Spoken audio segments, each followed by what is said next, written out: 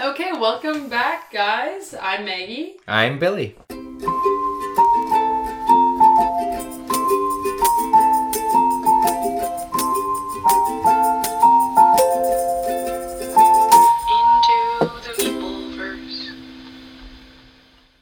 We just wanted to thank everyone who's listened so far, anyone who's given us a rating on iTunes. We appreciate it. We'd love to hear more feedback on if you like it or if you hate it. Hopefully you like it. Yeah, thank you very much. We are trying to move more into a bi-weekly model, and your support really kind of helps fuel that in our everyday lives. So thank you. Okay, so today we're going to jump into worker placement a bit. For those of you who don't know what worker placement is, Billy, do you want to describe it? Yeah, so my favorite way to describe worker placement is basically everyone has a whole bunch of meeples or characters or little dudes, and on your turn you will take your dude and put it somewhere on the board, generally. Now the board is made up of different areas that each will resolve a different effect. So if you want to, for example, draw cards, you could take your dude and put him on the draw card area. Now generally this means that area, A, you get to perform the effect, but B, nobody else can then perform the effect. So some of the main mechanics in worker placement are kind of taking over those specific areas for brief amounts of time and blocking the other players. One of our friends who really likes drafting just calls worker placement location drafting. And I think that's because he wants everything to be a draft. If there's any possibility of drafting in a game, we do it. We're probably not going to talk about any super basic worker placements, but if you did want to try worker placement, probably Lords of Waterdeep would be a good place to start. Yeah, Lords of Waterdeep's just wonderful. You're trying to accomplish these quests while placing onto the board. Basically, it's set in the D&D universe, and you're running a tavern, and the main resource in the game is different adventurers who you send on specific quests. You're basically an NPC in D&D who's sending people on quests. And even though it is set in the universe of D&D, it really does not... I played it before I ever played D&D, and I loved the game. I have the game, and it gets off the hook with the expansion. It does. Off the hook. Off the hook. I think that's the right way to put it. Okay. I've never played it, so I can't weigh in on that unless it's a fishing expansion. The expansion adds corruption, so there's basically better action spots that will allow you to get more stuff, but you also get corruption. And corruption is negative points at the end of the game, but it's negative points based on how much corruption's in the world. If you're the only corrupt person, your corruption's not as bad, but if everyone goes into corruption, each instance of corruption is going to be worse. All right, Billy, save it for our expansion episode. All right. Okay, cool. So that's a basic outline of worker placement. I actually only want to talk about two games that I really feel passionately about. All right. How many games do you bring? So worker placement's my favorite genre. It's basically, if I don't know what to play, I'll play a worker placement game because I love them so much. And I got 5 I want to talk about. Okay.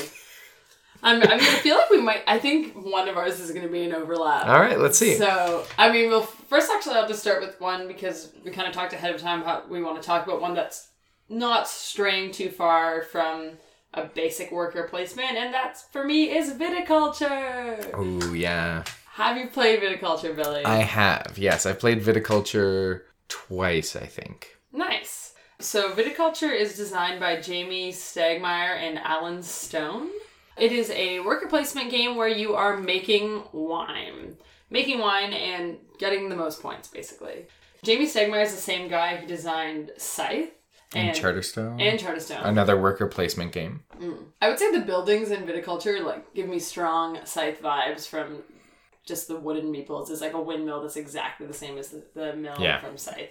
So in Viticulture, it's a worker placement where you're going to be planting grapes, harvesting those grapes, turning those grapes into wine, aging them into your wine cellar, giving people tour of your wine cellars for money, eventually selling them to receive income through every year. It takes place over several years until someone eventually gets to 25 points, which then triggers the game end. It'll end at the end of that year.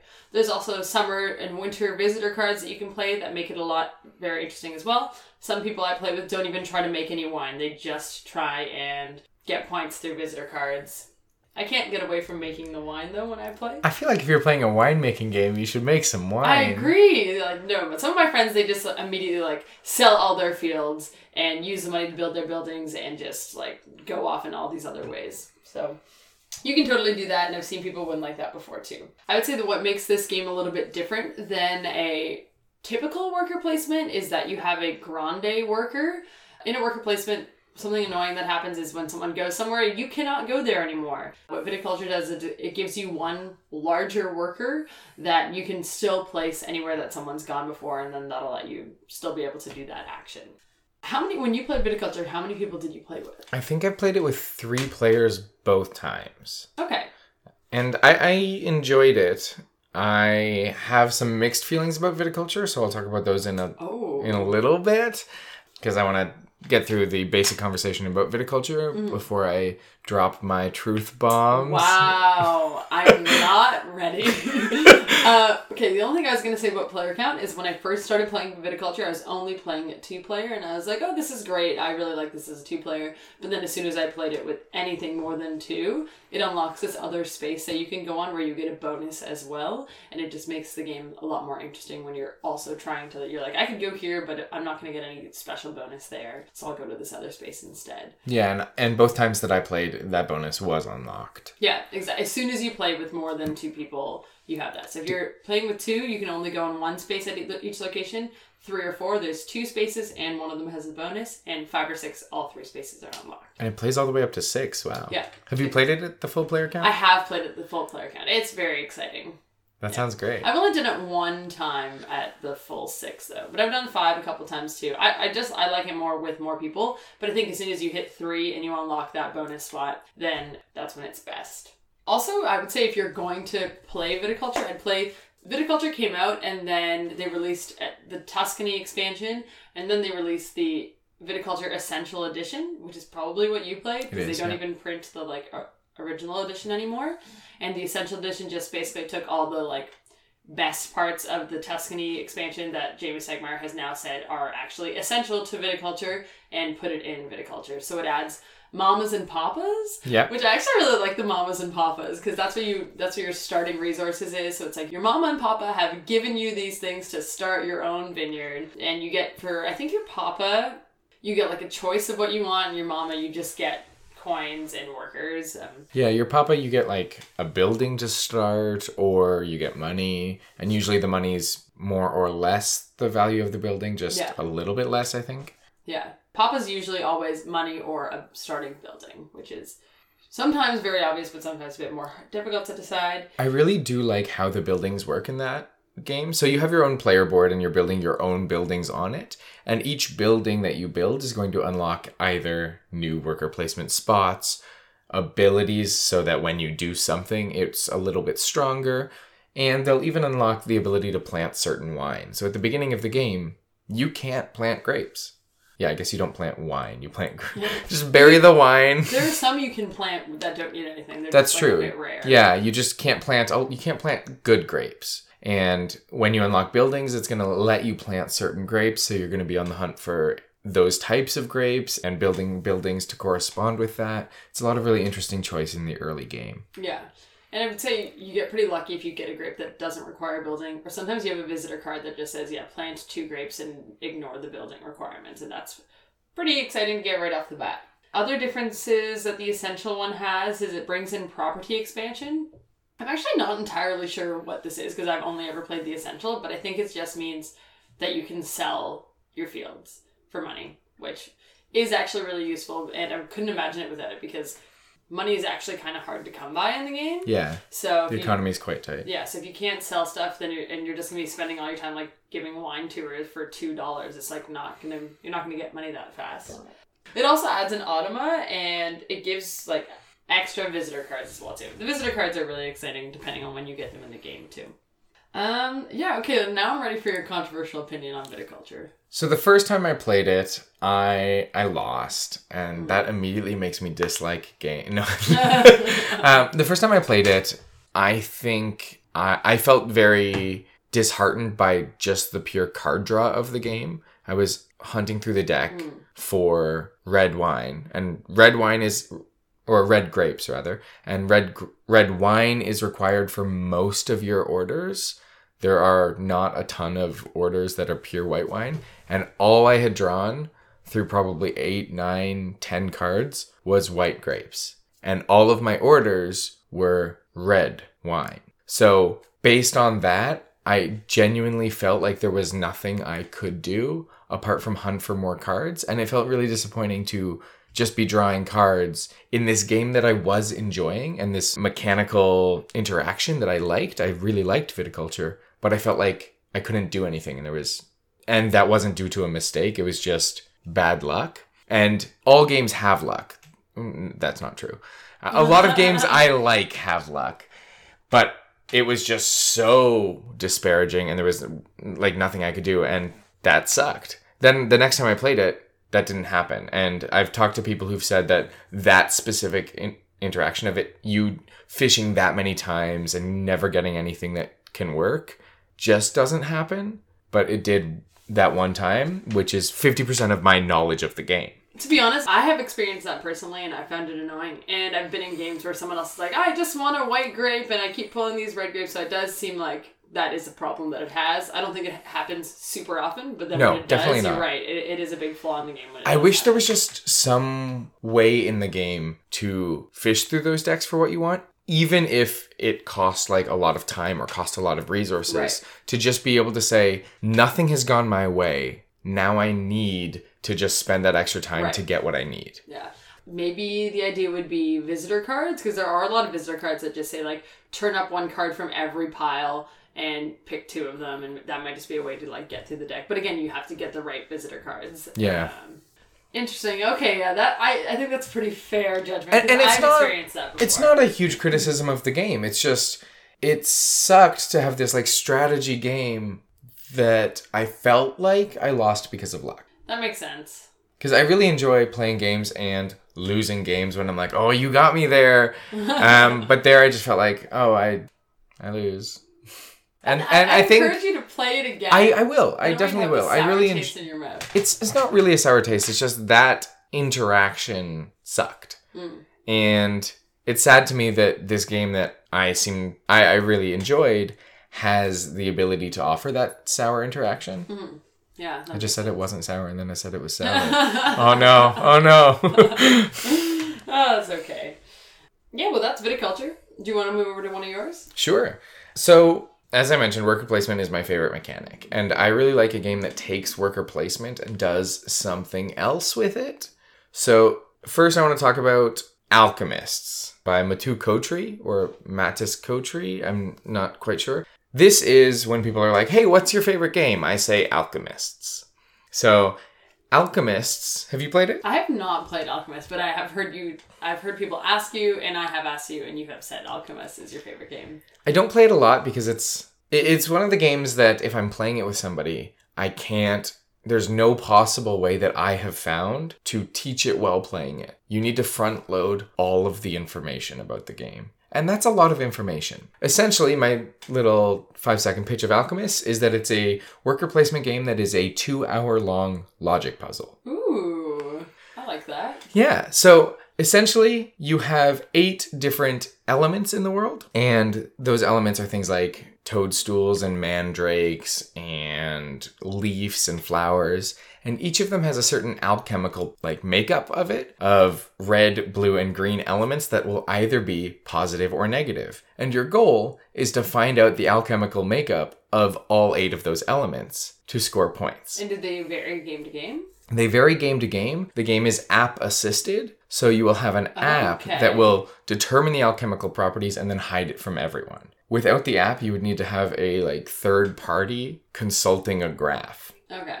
Which doesn't seem like a great way to play the game to me. And all of the work you're doing throughout the game is in the aims of discovering those alchemical properties. The worker placement mechanisms in the game are another thing that I really like. So just like Viticulture, we didn't really talk about this, but Viticulture has a mechanic where you get to bid on how early you wake up to see who goes first in the round. And Alchemist has that as well. A very similar mechanic. But the big change in Alchemist is that whoever decides to wake up last, to go last, gets first choice of worker placement spots. Okay. But doesn't resolve them. Then the next player goes and chooses. Then the next player goes and chooses. And the next player goes and chooses. And you can never block someone from a worker placement spot. Okay.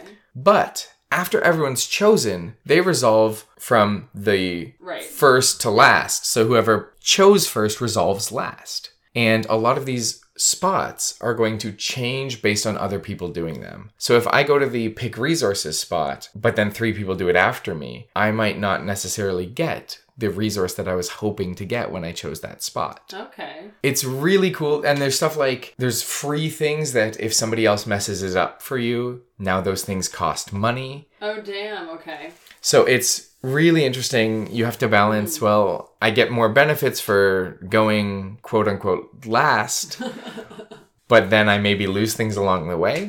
It's such a wonderful little game. How many does it play? It plays up to 4, and... What would you recommend playing? I have played it at 2, 3, and 4, and I think 3 or 4 is better. 2 players is a little bit more like a chess game. So I played this game with my sister, who was doing her master's at the time. Hi, Steph, shout out.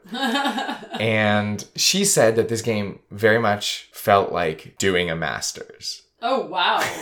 Because you're essentially doing research throughout the game. Did you feel like you're like, okay, nice, now I don't need to go back to school? Yeah. Because I've done a master's. Yeah, I got a master's in board games.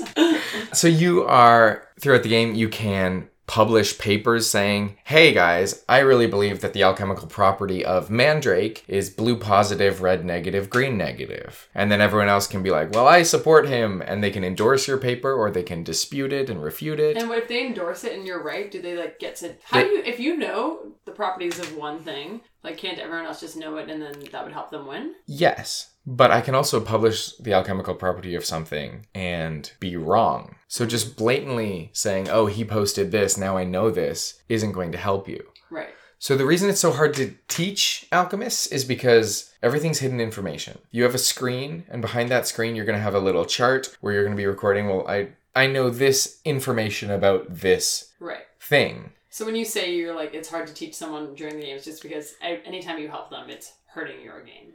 Well, anytime, if they have a question, if they say, hey, I just combined these ingredients and got this result. And you're like, oh, sucker, you shouldn't have told me that. Yeah, because I'm not supposed to know any of that. So I can't give actual help during a game. And like, I've played the game before where somebody has, on turn 1, done a certain thing that gave them information and then recorded the information wrong. And had wrong information for the rest of the 2 hours. Ooh, that is devastating. It is. Oh no, what did you say at the end? I felt bad, but we were done the game. And you had won and you had received your master's.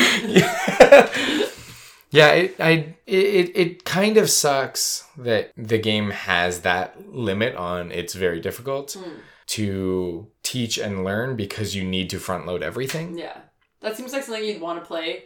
Like, you'd be like, I can't wait to play this again. It just kind of sucks that the first time it takes like 2 hours and you have to be like kind of going through this learning experience. Yeah, and the second time it takes 2 hours. But and the third time it takes games. 2. Yeah, exactly.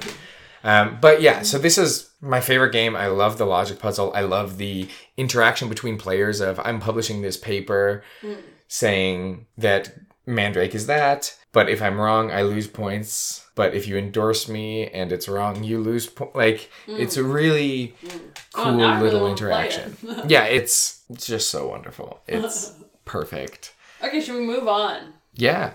Sorry, I didn't mean to cut you. No, absolutely. I think it's time. Yeah. Where should we go? I think you should keep going just because I only have one more and I feel like you might talk about it. Or you might talk about a blanket. Yeah, so we're going to talk about Shem Phillips, it sounds like. Shem Phillips designed the next game I want to talk about, and probably the next game Maggie's going to bring up. So I have on my list Raiders of the North Sea. And Maggie, have you played Raiders of the North Sea? I have played Raiders of the North Sea. And what did you think? Honestly, that's not the game I want to talk about by Shem Phillips. I know. Okay, yeah, I do like it. Just not as much as some other Shem Phillips games. But, I mean, I really like it. I honestly have only played it a couple times, and I've never really felt like, oh my god, I'm so excited to play this game again. I did like it though, and I do like the interesting take on worker placement. I always found like it ended before I wanted it to, which I feel like in a lot of games, but this one's I really felt unsatisfied with the ending. I just wanted to keep going and keep playing and keep working on what I was building. Do you want to talk a bit about the game? Yeah, that makes sense. Why don't you give us what's the twist in this game? This game has a twist on worker placement. So in this game, you're going to place a worker down somewhere, do the action for that place, and then select a worker at a different location and do the action at that place. There are 3 different types of workers, white, black, and gray, I think. And each location requires a certain color of worker. So if you want to be able to place something in a white location, you're going to need to make sure that you collect a white meeple before the next turn, basically. Yeah, or hopefully pull a white meeple that's already there off the board. Yes, exactly. I think the little twist here really excited me the first time I played it because I'd never seen someone twist worker placement in this way. Because I always think about worker placement as you have a whole bunch of meeples, what are you going to do with them? And this is, you got one. And I think it's a really cool little twist. So in Raiders of the North Sea, there's the board that's on the south half of the board, and that's kind of your worker placement area. You can either place meeples down there, or you can go raiding. Now, when you go raiding, you're going to raid north of the sea. And... not north of the sea. What do you mean? You're going to raid the North Sea. It's actually north of the sea, because most of the things are on land. Oh, yeah. I wish it was just all in sea. There's 6 harbors, or 9 harbors, but I guess those are... when you're doing those, you're raiding the North Sea. And that's what the game's about. So if you raid, you're going to spend your entire turn to just trade your meeple for resources using your crew. So it's also like card driven, and you have this crew that you're working on building and recruiting using the worker placement board and bringing that crew on the raids to try to score points. I like it because you never have to worry about in this game, oh my god, how am I going to get my workers back? Or how am I going to oh no, I don't have enough workers to finish this turn. But I like that part of it too. I feel like I just haven't figured that game out yet because I haven't given it enough of a try yet. Yeah, I think you should. I also think you'll really like Hall of Heroes, the one expansion. To be honest, I haven't played any of the other... I haven't done Explorers of the North Sea. What's the third one? Shipwrights. I haven't done any of those. I really want to do the Rune Saga. Of all... yeah. Yeah, doing all 3 in a campaign. Yeah. We should do that before we do our expansion episode.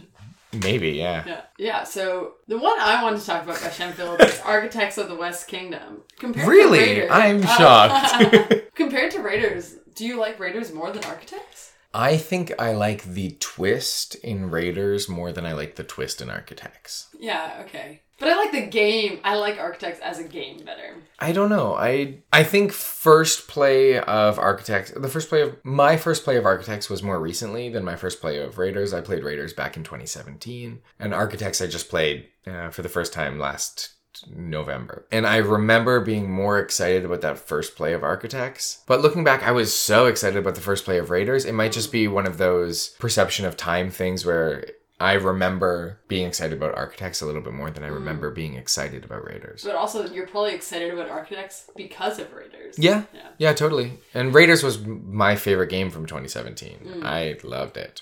All right, so do you want to segue into Architects of the West Kingdom? I think we already are, Maggie. Who designed it? Shem Phillips and S.J. McDonald. Is S.J. McDonald on the first 3 at all, or no? Not that I'm aware of. I will use the internet and find out. Okay, cool. Well, I'll talk a bit about it. So Architects of the West Kingdom is a worker placement. The twist on this one is each location, the more you'll place a worker, you have a lot of workers to begin with. I can't remember how many. It's like 20 or 20. Oh, I think. So you'll have 20 workers, and there's a lot of different locations. One thing about this game is every single time I'm like, I don't know if I'm doing this right. I have so many regrets. But you're placing workers, and if you place a worker somewhere where you already have a worker, it just gives you an additional benefit. If it's resources, you'll get more of those resources. If you're going to the bank, you'll get more coins. If you're going to hire an apprentice, you'll have more options of what apprentices to hire based on how many workers you have there. So yeah, what's cool about it is just the more workers you have, the more you can do at each location. There is one action that you can do to get a worker back, but I've never used that action. Have you? Oh, just if all of your workers are out, you can just take one back. It's just bad. Yeah, no, but I mean, that is like an option of what you can do, but you're never going to have to do it because another part of the game is that you can, I can't remember what it's called, like, not City Hall, like the town center or whatever, and you can arrest groups of other players' meeples or your own meeples to get them back, and then sell them to prison for coins. Which I really like that player interaction too. And then to get your meeples back, you can either go to prison to release them from prison, or you can just break them out of other players' like holding cells that they have them in order to get them back. And then that's the way you can get like a big group of them versus wasting an action just to get one meeple back. I like that you can just go to prison and be like, no, they're with me. And the prison guards are like, yeah, all right. Yeah, you don't have to pay anything. You don't pay anything. There's no negative. You just leave a guy near prison. Yeah, that's true. And then also another thing that's interesting is the game actually ends based on every time you build a building or work towards the cathedral, which we'll talk about more in a second, you leave a dude behind, like on like the game end track basically. And so it means that you're getting closer to the game end so everyone can kind of see how close you are, but it also means that you now don't have that worker to place. So the more you build and the more you're working towards getting points, the less workers you'll have to play the game. Did you find out about the designer? Yes, I did, Maggie. So S.J. McDonald doesn't have a huge biography of games he's designed, but he is working on Paladins of the West Kingdom as well. Which is is it currently kickstarted or kickstarting? Or? It has been kickstarted, and I think delivery is happening later on this year when Paladins of the West Kingdom is out, and Maggie and I both get our own individual Kickstarter copies. We will talk about that. Yeah, so excited. That's probably the game I'm most excited for coming out this year. One thing that I don't like about this game is... two things I don't like about this game. And before I get into it, I'll say just one aspect of it is... There's a virtue track, basically, and when you go down on the virtue track and you're less virtuous, you can evade taxes, and you can go to the black market, and what? This game just sounds so great when you just break it down to the description. You can go to the black market, collect resources, like, cheaper and for free, because it is really difficult to acquire resources, and it takes a lot of worker investment to get them. Yeah. And then if you're higher up on the virtue track, you actually can't even go to the black market, but you'll be getting more points at the end of the game, based on the virtue track. The higher up you are, the more you build the cathedral, the more virtuous you are, and the more unvirtuous you are, or the lower you are on the virtue track, you won't be able to build the cathedral at all. So I really like this element of it because you can just go, okay, I'm just going to be I'm just going to tank my virtue, go for the black market, and play that sort of game. There are some buildings you can build that are actually going to give you points for the lower you are on the virtue track. But every game that I have played, it has made going for the cathedral and just being virtuous the whole time, trying to keep your dudes out of prison, and just focusing on getting that virtue up and building the cathedral, that player has won every time. Really?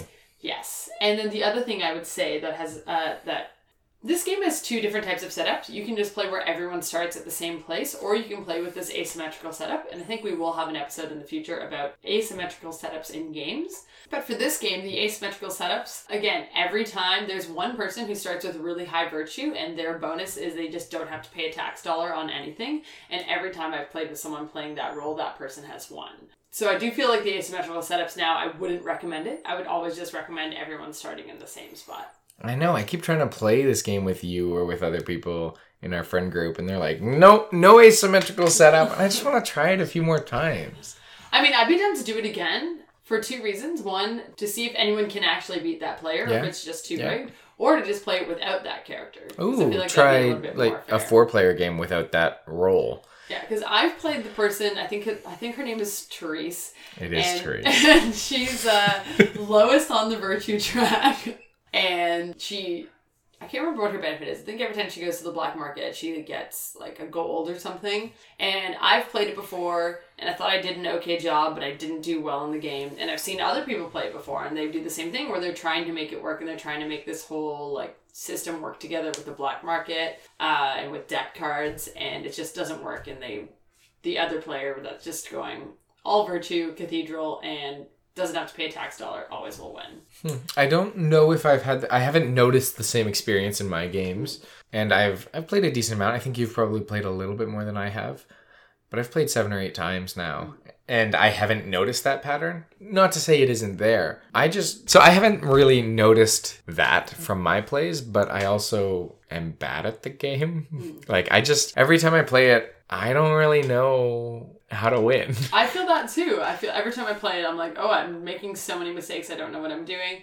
And also, when it gets to the end of the game and you're trying to build a building and you're just going to place a worker to collect like one piece of wood, it just feels bad. Yeah. But that's how you got to play the game. I don't know. Yeah, I haven't figured it out. I feel like I have figured Raiders out a little bit.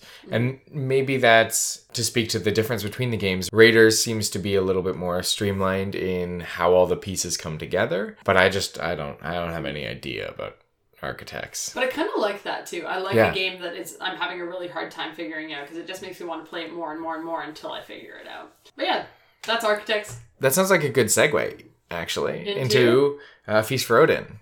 I have not played Feast for Odin yet. Really? Yes, I've really been wanting to. You talk about it all the time. Our friends talk about it all the time. I've always wanted to play it. Well, how much time do you have? Like, right now? Yeah. I mean, I actually don't have any plans. Shall we? Let's do it. All right. We'll be right back after this. Let the feast begin.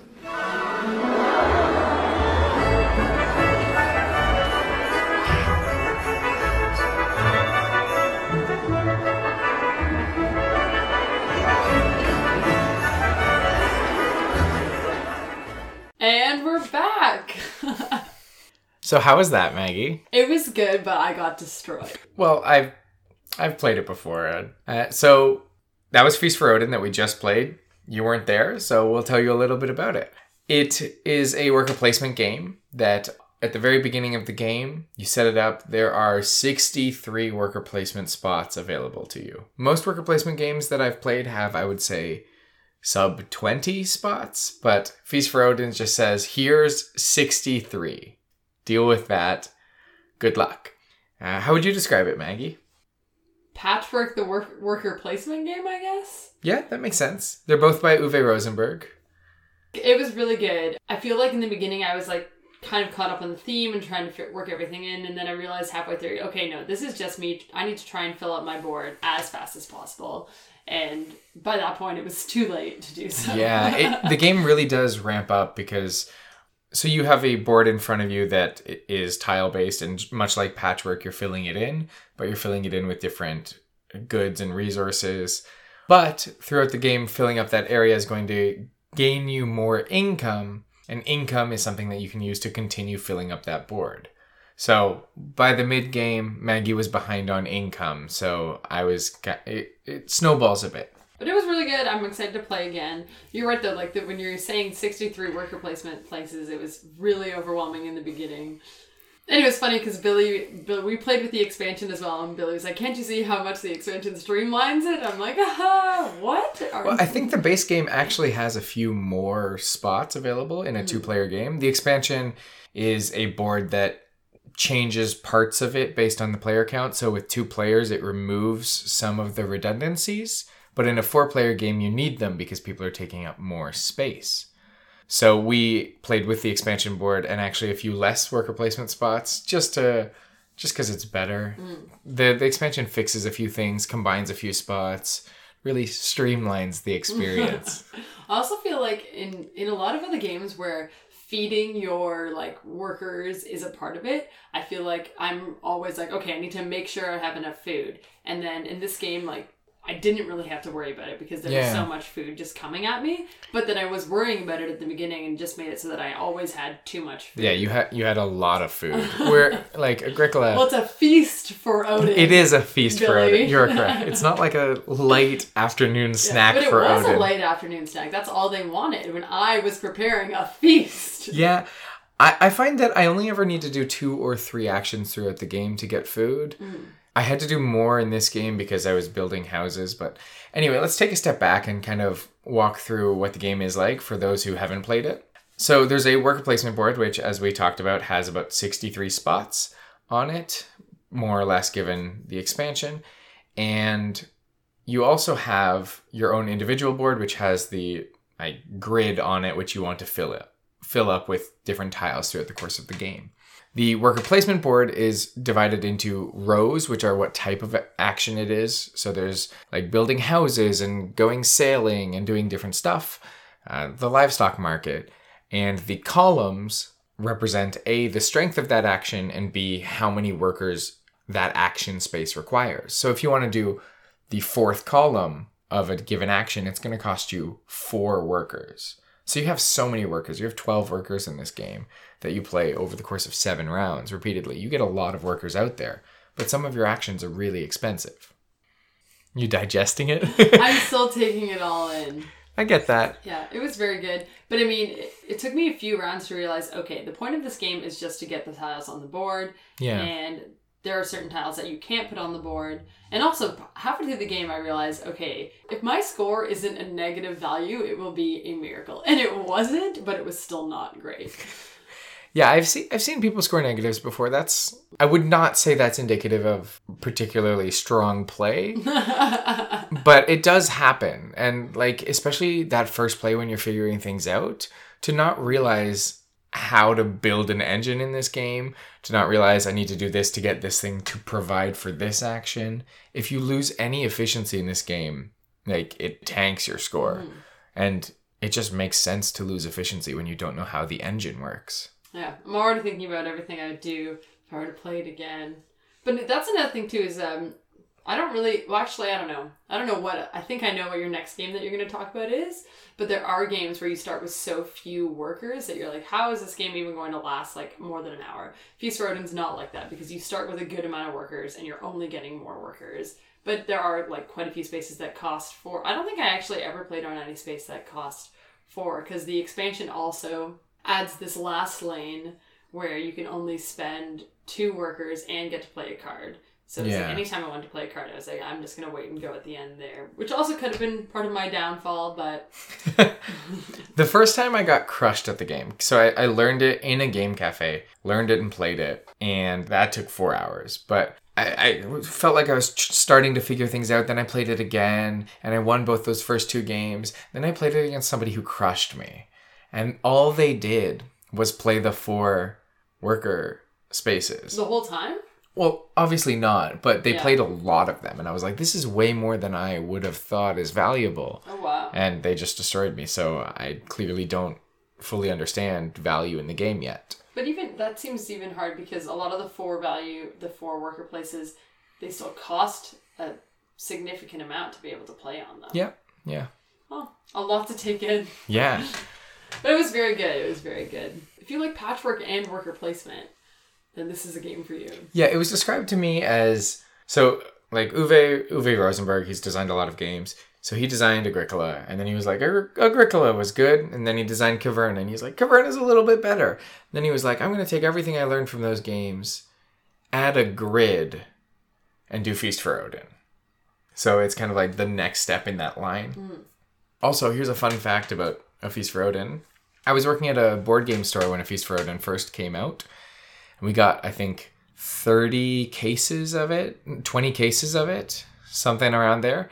And about a third of them were damaged because the game is just so heavy that every middle copy, it's packaged in a box that contains 3 of them, but every middle copy was damaged just from the sheer weight of other copies of the game. I was like, oh, Z-Man, you did not do a good job sending this out.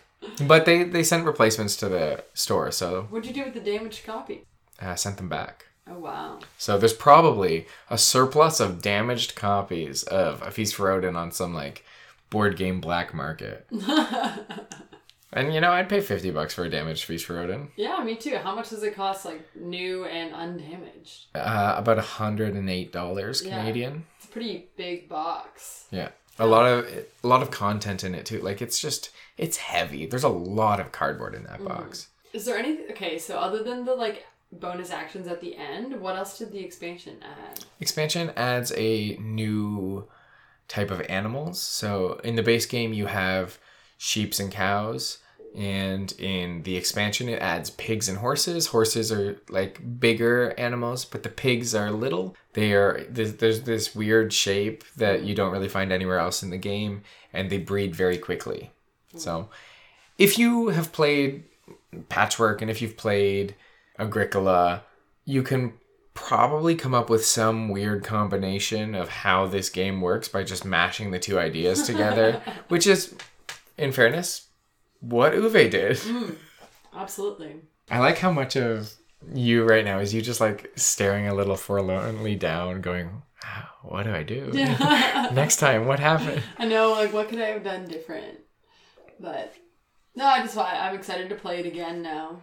Because even, like, you were building, you had your full normal board done, and you had your side one, and then you were buying all these buildings and filling them out, too, and I was just struggling to get my main board. And then because you said in the beginning, it's hard to win unless you, what are they called, like an island? Or exploration boards. An exploration board. So I bought one of those, but then found it difficult to fill that and my main one, too. Yeah, one board's not enough for Uwe, so there's your main board, which you can fill in. There's these exploration boards, basically bringing your Vikings to settle Newfoundland, Shetland Islands, the Faroe Islands, all that stuff. You can get these like little sideboards, which will give you new things that are themed after the islands they're about, which is really cool. That is cool. And there's also these buildings that you can build. And I have gone down so many different strategies so many times I've played. I have gone like full cattle before. I've gone full exploration boards, and this one I tried to go like full houses. It's really cool. There's always different ways to go about it. Oh, well, it worked. Okay, well, we don't have too much time left, but you've got one more game you want to talk about? Yeah, I probably got one I want to talk about and one I want to just like shout out. Okay. So I want to talk about Everdell. Yeah, I knew that was one that was coming. I love Everdell. It's by James A. Wilson. And you've played it a few times, right? I have played it. Everdell has my favorite meeples, I think, of any game, too. Yeah? I really Which ones? Like just all of them. Oh, all the little animals on them. I like the little... It's mice, it's squirrels, it's turtles. And hedgehogs. And hedgehogs. And whenever you play with Billy, he doesn't let anyone else play the turtles. Yeah, that's going to change, though, because there's an expansion coming that's bringing a few new... I think 3 new meeples. What are they? Starlings, axolotls, and something else. Okay, other than something else, those other 2 words were words I don't understand at all. Starling? It's just a little bird. Oh, okay. And axolotl is... I've read the word. I don't know what an actual axolotl is. If you are super familiar with axolotls, please just send us a photo of an axolotl. Because we don't know. Well, why think of from turtles, hedgehogs, squirrels, and mice to... I don't even... Axolotls? Yeah, AXLOLTLE. No, that'd be LOLTL. LOTLE. I don't know. Maybe it was a Kickstarter. Maybe the Kickstarter voted on it. I don't know. All right, well, let's get into Everdell a bit. Do you want to talk a bit about the gameplay? Yeah, Everdell is a worker placement kind of tableau building game where it's super card driven and your goal is to play workers out in order to build this tableau in front of you. So you're trying to get cards out and build a city that can be up to 15 cards. And now that city can be filled with critters or constructions. And you want to try to bring some critters and constructions that are going to be worth a lot of points out while also scoring points through the worker placement mechanisms on the board. And it's also on this beautiful tree board. Oh, it's outstanding. I when I bought it, I impulse bought it on looks. Oh, really? You've never played it before? I'd never played it before. And I heard people say Everdell's amazing. I didn't know how it played. I didn't know anything about it. I just saw it at, I think, Gen Con, and I was like, I need this. Yeah, I feel like when I saw you setting it up for the first time, I just said, oh, wow, that looks amazing. The one thing I don't like I like all the components of Everdell, and I do like this, like the berries. I like that they got like a good consistency. They're like kind of springy or gooey. I don't know. But the other thing is I don't think they're going to like stand the test of time. Like I think if you played enough, those are going to get disgusting. Maybe you just need to wash the berries. Okay, so just like you wash real fruit. I had this conversation a couple days ago, and someone said the same thing. Like, how do you wash that? What do you mean? Put them in a colander, run them under some water. How often do you wash your other game components? I don't. I don't know if I've ever washed game components apart from when you spilled things all over my games. Wow. You didn't have to wash those. No, I did. I just had to dry it. Yeah. All right. But yeah, no, the berries, I just feel like they're going to get dirty, and yeah, maybe you can wash them, but I don't imagine that going well. I think it's worth it. All the components in Everdell have a different texture feel, which is super cool. And I think, while I would not describe the game as accessible in like any definition of the word, I think the components are accessible, and I think that's cool. I also just like the heavy text on cards element of it, and how the cards work together. I like that a lot too. And one thing that Everdell is a perfect example of a game where you start with 2 meeples, and it's 2, right? It's 2, yeah. And you're like, and there's 4, it takes place over 4 seasons. Yep. And you're like, how is this a heavy strategy game? I only have 2 workers to place here. And then by the end, you're like, oh, okay, like that's how, because then you're going off. Also, I really like that in between seasons, when you're done, you say you're going to prepare for season. Yeah, I honestly, thematically, Everdell, I almost talked about Everdell in our storytelling in games, because I think that while Everdell is not a campaign, it is not a legacy game, it has so much story in it. Like, everything looks beautiful. You're playing the game and you feel like you're creating a town with these characters because you're just so immersed in that theme and that story. And I think that's a great accomplishment.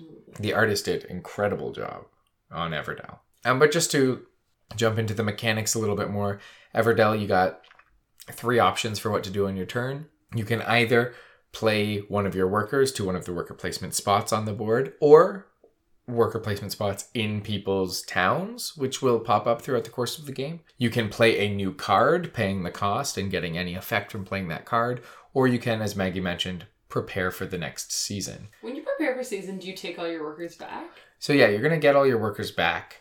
You're going to get a benefit based on which season you're preparing for. There's like these buildings that activate between certain seasons, and during the summer preparation, you get more cards.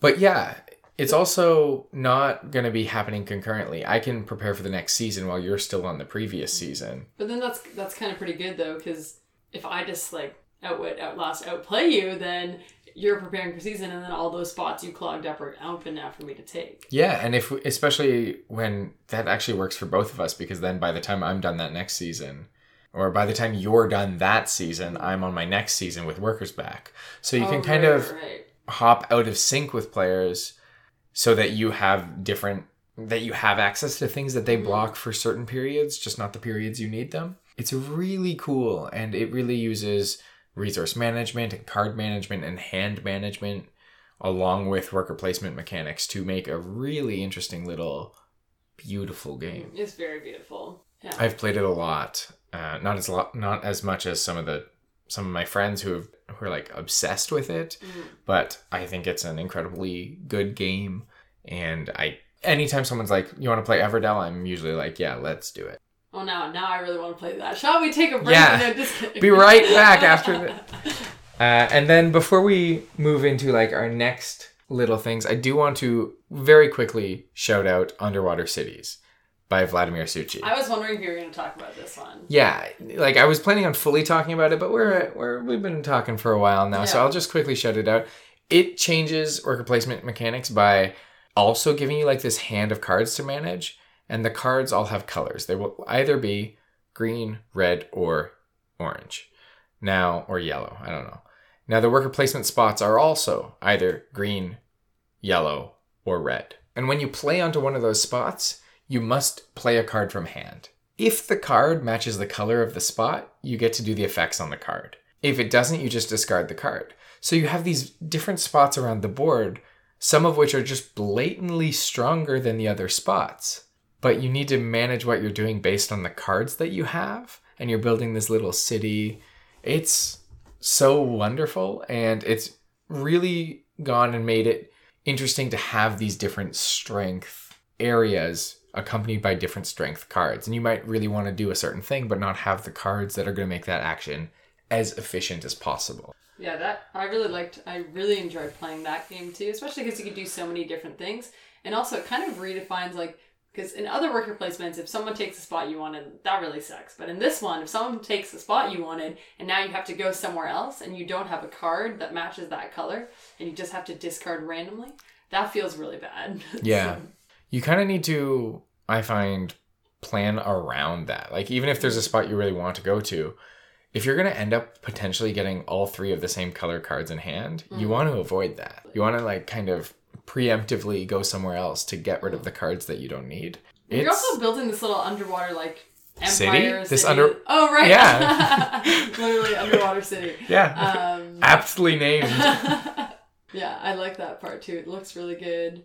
And that one, how many does it go up to? It plays to 4, but the 4-player game took us like 2.5, 3 hours. Yeah.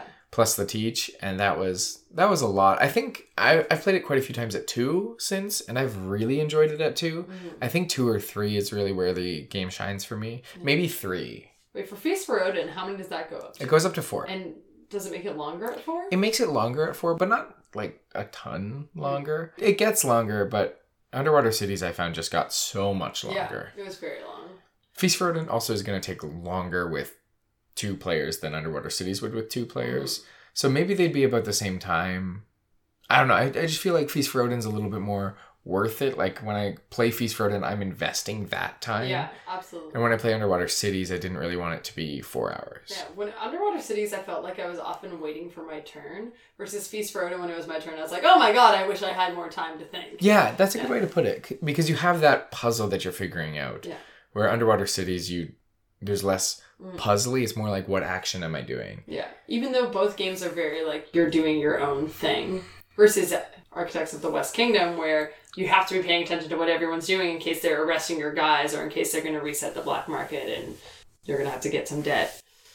We talked about a lot of different types of worker placement. Yeah. All right, cool. So I guess that kind of concludes our main content for worker placement. And now let's move to our rules we got wrong segment. Awesome. Do you have a rule you got wrong today? I do, yeah. I do as well. Why don't you lead us off? All right, well, I was going to talk about viticulture because the first time I played viticulture, I got a rule wrong. I was playing with my friend and we watched a video actually on how to play it, and I guess we just didn't really pay attention enough, and we thought that when you planted your grapes, after you harvested them for the first time, you had to discard them.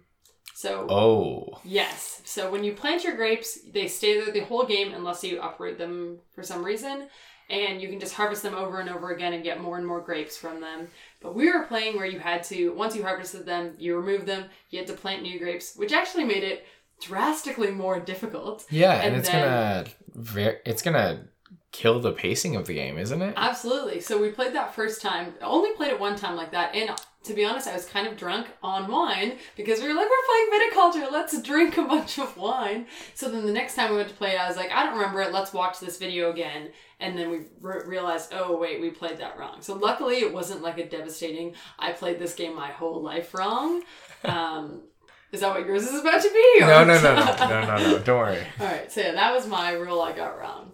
Awesome. Mine is also about a game we talked about today. Ooh. Mine's about Everdell. Okay. So in Everdell, there's a whole bunch of different types of cards. Didn't go super in detail to the card management. That's not really what today was about.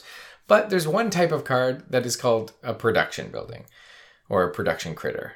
And those are going to activate when you prepare for, I think it's spring, and when you prepare for autumn.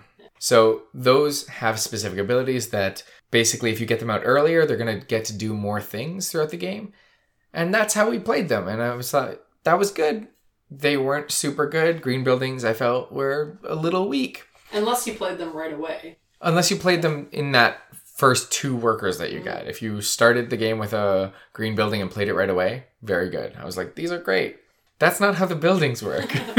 The buildings activate, yes, at those 2 times. They also activate when played, which is massive. That's going to make these buildings activate usually at least 100% as often. Because you play it, you will usually prepare for a season after that. You're not usually going to get it out before the first preparation. But if you do, you get to activate it 3 times instead of the 2 that we were playing. It's massive. Green buildings are great, and we thought they were garbage. I actually know that you said that. I don't know if I've ever, because you taught it to me and I've only I know. played with you. I don't know if I've ever played it the right way. And I remember thinking, oh my god, if I don't get this green building out now, then it's useless to the one time that it's going to... Exactly. Damn it, Billy. They're way better than that. So we played, I think, 3 or 4 games like that. It was one of the cases of I read the rules very quickly at the game night that we were trying to play it at to try to set it up. Just glanced over the activate on play text, and I ruined Maggie's entire Everdell experience. Who knows? How many other people's? Yeah, how many people have you taught the game to? None. Okay, we're good. Alright, so that's our rules we got wrong. And now let's talk about something nerd adjacent that we've been enjoying. All right. What are you doing? So I was going to talk about Game of Thrones. Okay. And I've specifically been not asking you what your thoughts were on the finale outside of this so that we could talk about it here. Okay. I'm already stressed that you like Are there going to be spoilers here? Why don't we come back to yours at the very end? So we'll do everything else, and then the Game of Thrones talk will be the last thing we do. Cool. That way, people who don't want to hear about it can just kind of turn off the episode. I love it. Awesome. So my nerd adjacent thing is Pokemon Go. Pokemon Go? Okay. Yeah. I was wondering if you were going to do a Detective Pikachu thing. No. Yeah. Detective Pikachu was fine. Alright, let's hear about Pokemon Go. So I played Pokemon Go back when Pokemon Go first came out. I was in Windsor at the time, Windsor, Ontario. Shout out Windsor. And I was playing Pokemon Go because I was working. I wasn't in school at the time because it came out during the summer. And I was just having a good time going around campus at Windsor. And I had a great time playing Pokemon Go because it kind of, when it first came out, so many people were playing it and it really built this like community in the area. I'm really excited for this story. No, it's not really a story. But then I stopped playing because slowly I and most of the people around me realized that the game sucked. That it wasn't much of a game. Last April, I got back into Pokemon Go. So I've been playing Pokemon Go again for about a year. And if you haven't picked up Pokemon Go and played it since it came out, it's an actual game now. It's great. I would not describe it as the best game in the world, but it's very enjoyable. And there's a really good community of people around, especially where I live, who just play it. So I've gotten to meet a lot of really cool people by playing it. There's more things to do in the game now. You actually get to use your Pokemon for things as opposed to just collecting. There's a lot more going on, and it's really enjoyable, and I've been having a great time. And every once in a while, I'm playing Pokemon Go, and an 8-year-old walks up to me and he's like, "Nobody plays that game, loser." And it hurts. It hurts, yeah. This is for all the 8-year-olds. Please stop. Please stop making fun of people playing Pokemon Go. It's still happening. Lots of people play it. Niantic's worth $3 billion or something, so obviously people like this game. Well, to be honest, I never stopped playing Pokemon Go. But I never quite went as hard as you have gone. I've gone for the last year. The same level of being into it. But I will say you're right. There is a big community about it. There's probably been times when you've been out and seen a large group of people standing beside a statue and you're like, what the heck are those people doing? Especially because once a month now there's Community Day where all the Pokemon goers come out of their nerd shells and go out and collect Pokemon together. And you've probably seen it and been like, what are all those people doing? And they're playing Pokemon Go. So I love Community Day because it's basically a time to go out with everyone and catch Pokemon. And a lot of people do it. So Edward Gardens in Toronto gets filled with Pokemon players on Community Day. There's just not wall to wall, but you will be there with hundreds of other people playing Pokemon Go. And every time we do it, somebody's trying to do wedding photos. And it's great. If you're getting married in the next little bit and you plan on taking photos at a park, please double check that it's not Community Day. That it's not Community Day. When it's usually real advice. In Toronto, it's between 3 and 6 on Saturdays. Saturdays or Sundays. They've changed it up. But yeah, and if you're feeling like hanging out with people trying Pokemon Go, Community Day is a great time to get back into it. Pokemon can be shiny. Yeah, Pokemon can be shiny. And the odds aren't 1 in 4,000 like they are in the games. The odds are 1 in 450, so. So yeah, Play Pokemon Go. And to all the 8-year-olds, please stop making fun of Billy. Thank you. All right, cool. So before we go to the Game of Thrones talk, let's just do maybe our 10 by 10 status. Oh, just like a quick update? Just a quick update. Yeah. I don't have that many more updates since our last talk. I haven't played any of my campaigns either. My 10 by 10 is going worse than ever. The only game I'm like doing okay in is Architects of the West Kingdom. And actually, Keyforge 2 is not that bad. I'm like halfway there for Keyforge and 60% of the way there for Architects. What about you? I'm not doing that well with Architects, but I'm doing well in general. I have 5 games that are half done. I am half done Azul, Everdell, Gloomhaven, Isle of Skye, and Newton. And wow. A week from today, I'll be done Gloomhaven. Oh, wow. I actually am doing really good in my 100 new games just because I've been playing a lot of games as well that I've like always wanted to play but never actually played. Like I've never played Godfather before. Oh, you got a Godfather in? Yeah, and I played Power Grid was another one that I wanted to play. Like I never played Blood Rage before. Okay. Just like a few games that have always been on my like I've always wanted to play this game. And then I've been playing really great games like Between Two Castles and Mad King Ludwig. Which we will talk about at some point, yes. I am sure. I'm sure too. 2 games a day is... Yeah. I'm behind. I'm behind on both 100 games and 2 games a day, but I'm not that far behind. And I How really many have you think... played? I have played, not including solo plays. Not including solo plays of Gone Clever. Not including digital solo plays. I've included my IRL solo plays of Gone I am at 268. I'm at 261. Ooh, yeah. Wait, where am I at in your, like, played with? For 2019? Yeah. I think you're 4th or 5th. Yeah, look, I just want to make sure that we got the same number. We have 48 games. 49 games. We'll sort that out. We'll sort that out later. And then, just a reminder, you can reach us on Instagram. You can find me on Instagram, Chandler_WP. And Maggie's available at... Maggie Shanahan. Maggie Shanahan. And we're available on Instagram at Into the Mapleverse. And please, please, please feel free to go to our website or slide into our DMs. Ask us any questions. We would love to hear from you. Any like feedback or anything that you kind of want. If you'd like to hear us discuss something, if you want to hear us talk about a specific game, if we got anything wrong in this episode, you can call us out for that please tell us. And you can also tweet us at I2MV Podcast. Yep, and like us on Facebook. Awesome. Next episode, I think we're probably going to be talking about expansions. Expansions we like, expansions we didn't like, and what we're looking for when we pick up an expansion. Mm-hmm. Expansions that we would recommend getting, ones that we might not recommend getting. All right, cool. So before we sign off, shall we just talk about the Game of Thrones finale? So just to be clear, this will contain spoilers. So if you have not seen all episodes of Game of Thrones, I would recommend turning it off now. But if you have, this won't take long. Just maybe a quick talk about it. Yeah, just a quick minute. We'll just put like a little musical interlude right here so that you can turn off your podcast. Okay, so what were your thoughts, Billy? Okay, no, I didn't.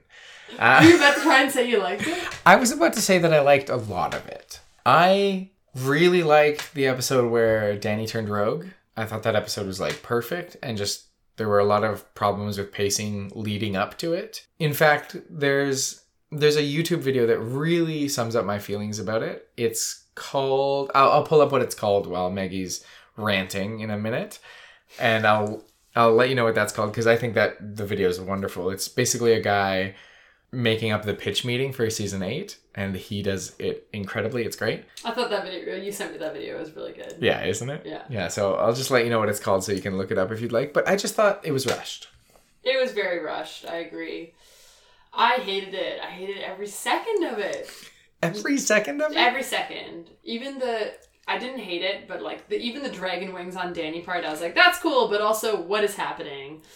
Isn't this supposed to be a segment for things we like in Nerd? I still love Game of Thrones. And if I'm going to plug anything, it's going to be Fire and Blood, the book that George R. R. Martin put out when he should have been putting out Winds of Winter instead. That I was initially like, I refuse to read this book because I just want to wait. But now I'm reading it and it's really good.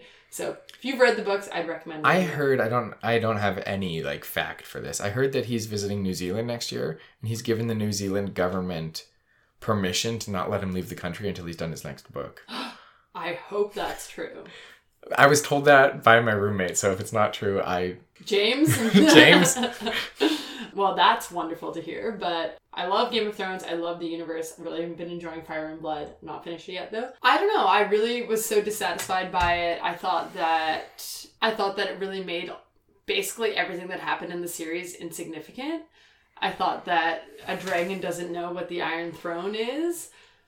It was the one pointy thing in the room. Yeah.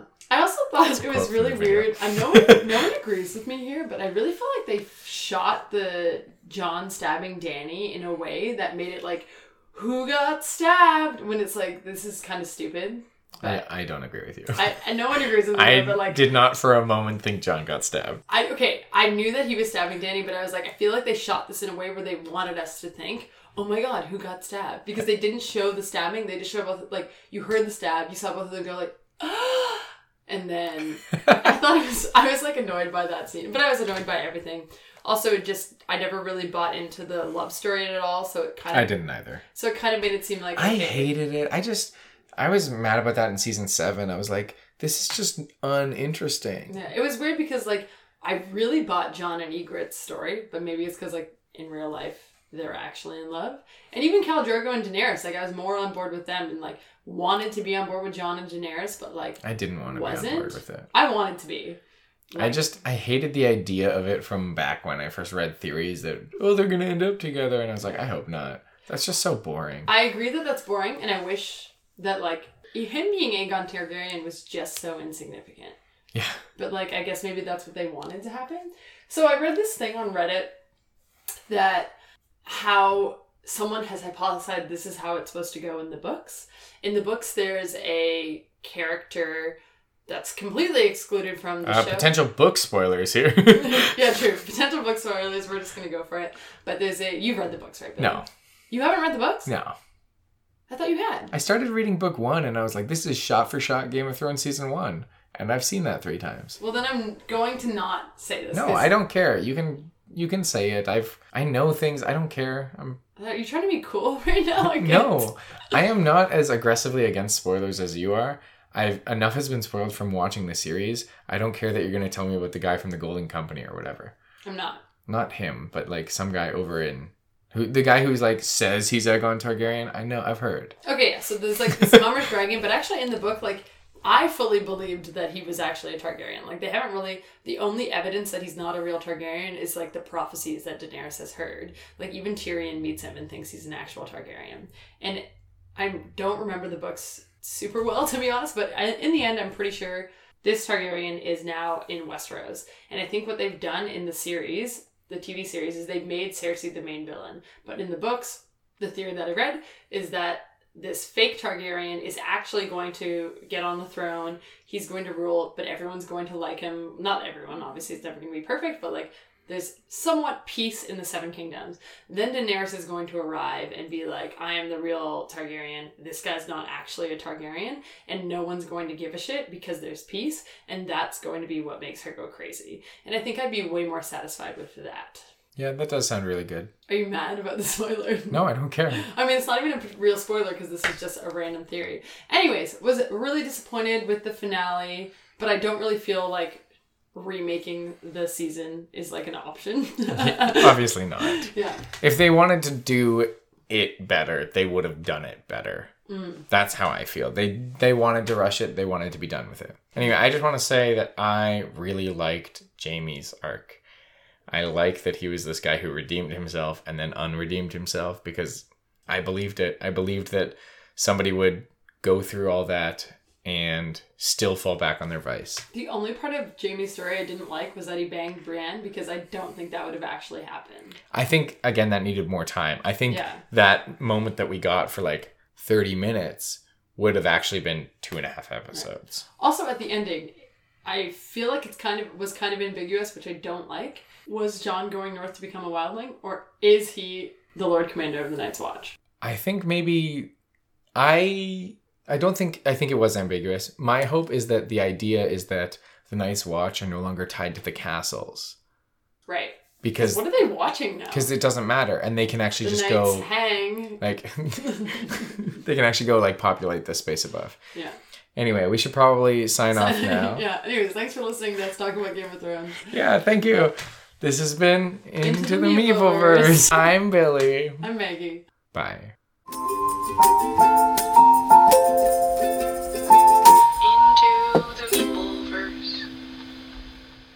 Was that acceptable? That was acceptable. All right.